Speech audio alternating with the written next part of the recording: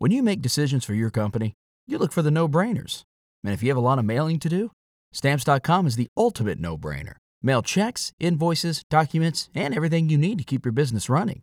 Get rates up to 89% off USPS and UPS. And with the mobile app, you can take care of mailing on the go.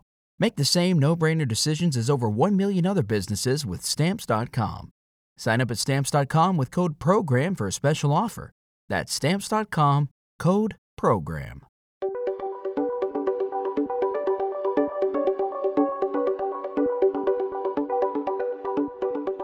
Welcome to Culture Crash, where we examine what's new and old in entertainment.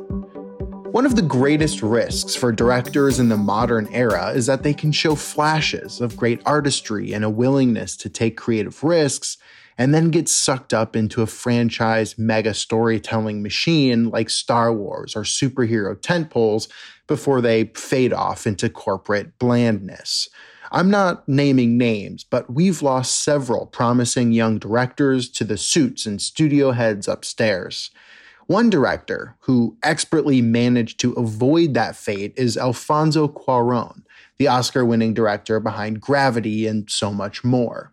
In 1998, Cuarón had enough pull in Hollywood that he got to direct Gwyneth Paltrow and Ethan Hawke in a sleek, modern adaptation of Charles Dickens's Great Expectations.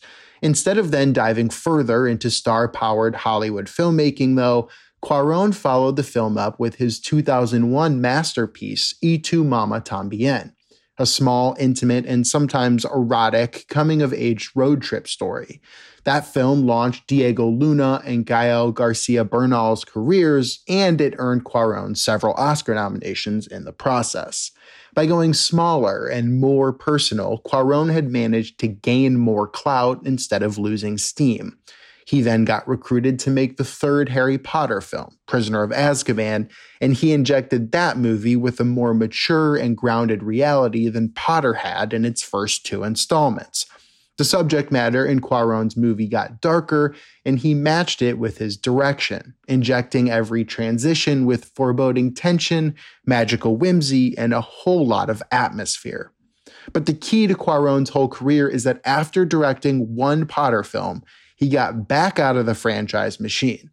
His next film was the brilliant dystopian action drama Children of Men. Then he made Gravity, a technical marvel of a sci-fi film. And then he made Roma, his personal memoiristic exploration of 1970s Mexico.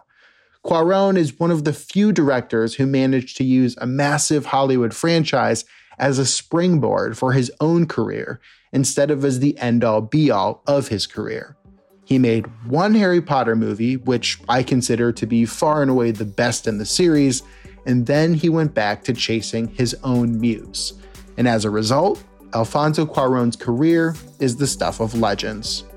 I'm Evan Rook.